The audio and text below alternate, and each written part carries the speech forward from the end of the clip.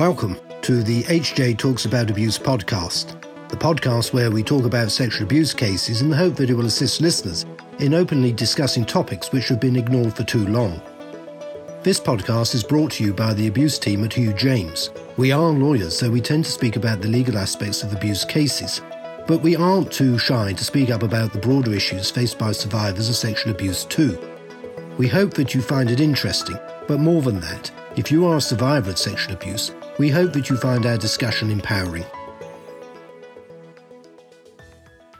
Hello everyone and welcome to the Hugh James Talks About Abuse podcast. Today I'm joined by my colleague Hannah. Hi Hannah. Hi Danny. So today we are going to be talking about Uber.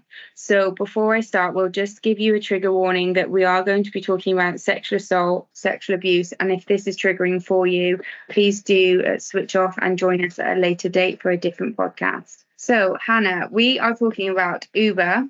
And this is something we talked about a couple of years ago, actually, but Uber has been in the headlines. And so we thought we would revisit this. Yeah, so we thought we'd do like an update podcast. As you say, Danny, we did do a podcast a couple of years ago.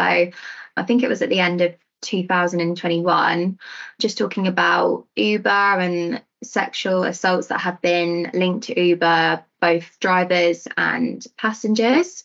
So we really just wanted to see what has changed since then, if anything has been done. So it also follows from a few recent headlines that we've seen in the news lately. I think the most recent one was last month, July 2023. A man was sentenced for 18 years in the Brighton area for posing as an Uber driver, but he actually was in fact not an Uber driver. He was a sexual predator and he was basically assaulting women who had been getting in his car. So yeah, there's just been some really, really horrific headlines recently. So we thought it would be a good one to talk about. Yeah, and I think now we are all, I'd say, we're coming out of the COVID pandemic. Everybody is back in work. We're all going out more. So I imagine use of taxi type services are massively on the increase. And as we discussed before we started recording this podcast, I personally generally normally book an Uber rather than a taxi because I like that safety element of knowing what number plate is turning up and what the car looks like and who my driver is. And I just always feel a sense of safety. And I guess when we then look at these headlines and these reports and the statistics that we're going to go through, whether that's perhaps slightly silly on my behalf, that I just blindly always think, oh, I'm going to be really safe in this situation. Yeah, it's really interesting as well, because I think probably since we did the last podcast on this, I know that Uber kind of used to just be like a city thing. Like historically, when it first came out, I think you could only really get them. This was what I believed anyway. You could really only get them in like the big cities like London, where I lived in a smaller town in the UK. You couldn't get Uber, but that has now changed. And I think they are definitely more widespread now. But what I was just going to say is I do think it's quite interesting. I think there is a little bit of a divide. I don't want to generalize, but with my family, my older generation of my family, they really are not comfortable using Ubers. And if we are out in London or, out in any city, they will always prefer to get a taxi. Now, I don't know if that's just because Uber's a new thing and they're not really familiar with it, but I've noticed that. I don't know if you've noticed that, Danny, at all, and if there's really any reason for that. Yeah, I think I agree. Where I live, we still don't have Uber. So there's a lot about how remote it is where I live. But I know with me, frankly, I love supporting the black cab trade in London because I appreciate it's a hard business now. But I think with Uber, it's that one, the safety element for me, and two, lazy. You pull your phone out, you pull the app out, you know exactly how long you've got to get to the safe meeting point. And that's why I believe women generally of a certain age and over go for the Uber because you do feel safer. Years ago there was many cases, that there was a particular number of women that were raped in a black cab, and so I sometimes feel more safe, as I say, in an Uber, just because I think, well, this app is tracking me, this app knows what registration came to collect me. If I disappeared, that would probably be one of the first things that the police would look at. So again, I think that's why I've always opted for them. But as we said when we talked about this previously, I was actually really surprised at finding out some of the darker things that had been published in the statistics. Yeah, and I do agree with you, Danny, to a point, I guess, with the safety aspect, because how Uber works is you pull up the app, like you can see the car, you can see who your driver's going to be, but I guess it only works up to a certain point, because just looking at these recent cases that have been in the headlines, I'm just thinking, how did this happen? How are people getting in the Ubers if they are being tracked and they know the driver's name? And I guess how this is happening is when you're waiting like on the street for your Uber to arrive, maybe people are going up to the drivers and saying, oh, are you my Uber? And they're not really doing it the right way around, if that makes sense. I know when I get in a taxi, I always wait for the taxi person to tell me where I'm going first, as opposed to me going up to the taxi and say, oh, are you going to London or are you going here? I will go up to the taxi and say, oh, where are you going? Does that make sense? Like, to make sure that it is the right one that I booked. So I suppose that's what's going wrong in these cases with Uber. I'm not really sure. Yeah, it's not foolproof. I know, for example, my sister, when she came to visit me once, booked an Uber, jumped in it, was coming to Battersea, ended up in Brixton, was young, didn't know where she'd ended up, late at night, and she just got in the wrong Uber, and the guy who was driving hadn't checked. And I know historically the cases that we've read about and that have been in the press, primarily more so in America, have been that it's the right Uber that's turning up, it's the right registration, it's the right description of the car, coloured, model, but actually it's a different person in the driver's seat. And I think we're all guilty of, somebody says, oh, are you Danny? Yeah, you jump in, you don't really take much of a look at the driver. Well, I definitely don't. So I think that has been one of the issues before, is that people were, I guess, trying to make more money, were letting other people drive their vehicles when they weren't. And I do think that was one of the things we discussed last time, was that Uber really tried to crack down on the fact of whom was driving the vehicle and checking to make sure, a vehicle wasn't being driven around 24 hours a day, because it was obviously impossible to be the one driver that was then, using the vehicle. Yeah, and I do think, from when I've used Uber, their apps are quite good. They even have a photo of the driver on there now, I'm pretty sure, and all those details. So yeah, I guess it's just making sure that when you get in the car, you're 100% happy that this is your car and doing all those safety checks. But I think as well, like thinking about when people might want to use an Uber, there's just so many scenarios. You might be in a rush, someone else might have booked your car for you. So there's all these like different factors that could obviously trip that up, which is obviously like a gap for people who are taking advantage of Uber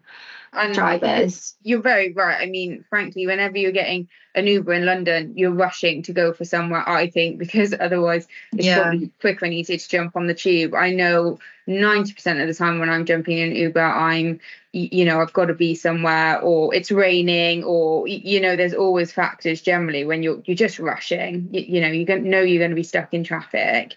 But I think it's important for the listeners, if we do just go through some of the statistics, generally just raising awareness. And as we say, that there are statistics, but these are American based at the moment, because with all statistics, as we always say in this podcast, it's only based on what people have disclosed. And normally with sexual abuse or sexual violence, it's the tip of the iceberg.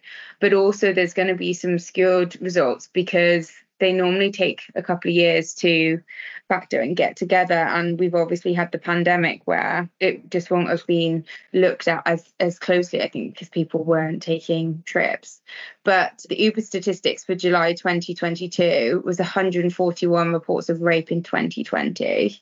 In 2019 and 2020, they received 3,824 reports of the 5 most severe categories of sexual assault, according to CNN.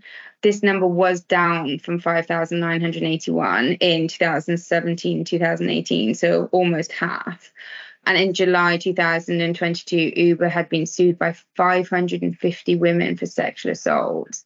And I think it's very important that we state, this is not just something that affects women, very much affects men as well. And also need to discuss that there's also been assaults on Uber drivers. It's not just passengers that we're talking about in these instances. Yeah, when you just read that statistic, Danny, 3,824 reports in 2019 and 2020, that is completely shocking to me. But when you then later said it was half sorry, not half, but it was down by 2,000. Yeah, almost half. I mean, it's still not good, is it, at all? Like, that is shocking. Even one report is too much. Yeah, and the thing is that there is a drop, I think, because when those previous statistics were done, as we know, if you've been a user of Uber, there have been changes. So as you say, there's now a photograph of the driver. I think when I first downloaded Uber a couple of years ago, there wasn't actually a description of the car. It just said a number plate.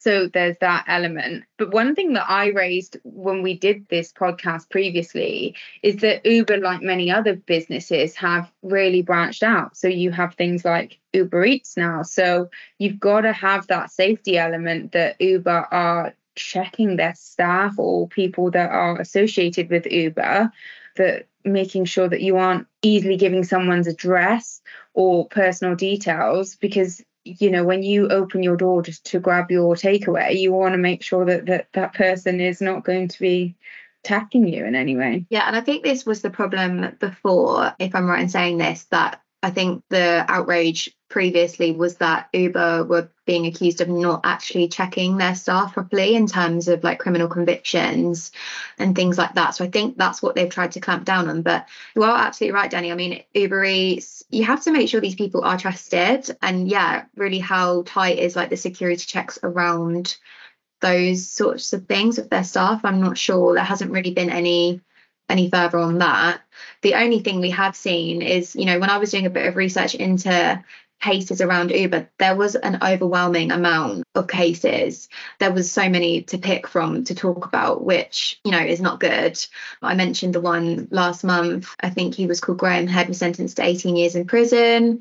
There was another one in Kennington. He was sentenced to 19 years. That was in the South London area. He would make victims believe that he was the taxi, they'd pre-booked, and he would then drive them down quiet streets. I think he actually targeted girls that would fall asleep in the back of his car. So it doesn't look great from recent news. Yeah, it's an awful situation. As you know, especially being when you're a younger woman, that my parents would always drum into me, if you're out on a night out, make sure you get home safe. They'd rather pay for your taxi, that you get home safe. So always been drummed in from an early age that getting in a taxi or Uber, whatever, a transport to take you from a situation is a safe option. And as anyone that's listening to this podcast, like every profession we talk about, we're not talking about all individuals, we're talking about a small minority, but sadly that minority are the people that cause great harm in all industries that we talk about. Yeah, absolutely. And that is like something to note. I've been in an Uber many times, and every Uber driver I've been in, the majority of them been lovely, chatty, friendly. So yeah, you're absolutely right. It is just the small minority of people that are giving this really bad perception of them. Absolutely right. I've had hundreds of Ubers and I never, ever had any problem myself. I've always felt safe and secure. So yeah, I think for both of us, when we then started reading these stats, it was something that I thought, wow, that's something I hadn't even thought about. And we work in this area. I guess it's just making sure that when you're getting in a taxi, like just pleading with people to make sure that when they're getting in the Uber or the taxi, that they are 100% happy that this is safe. It's the driver that they were told they were going to have. It's the car that they were told they were going to have.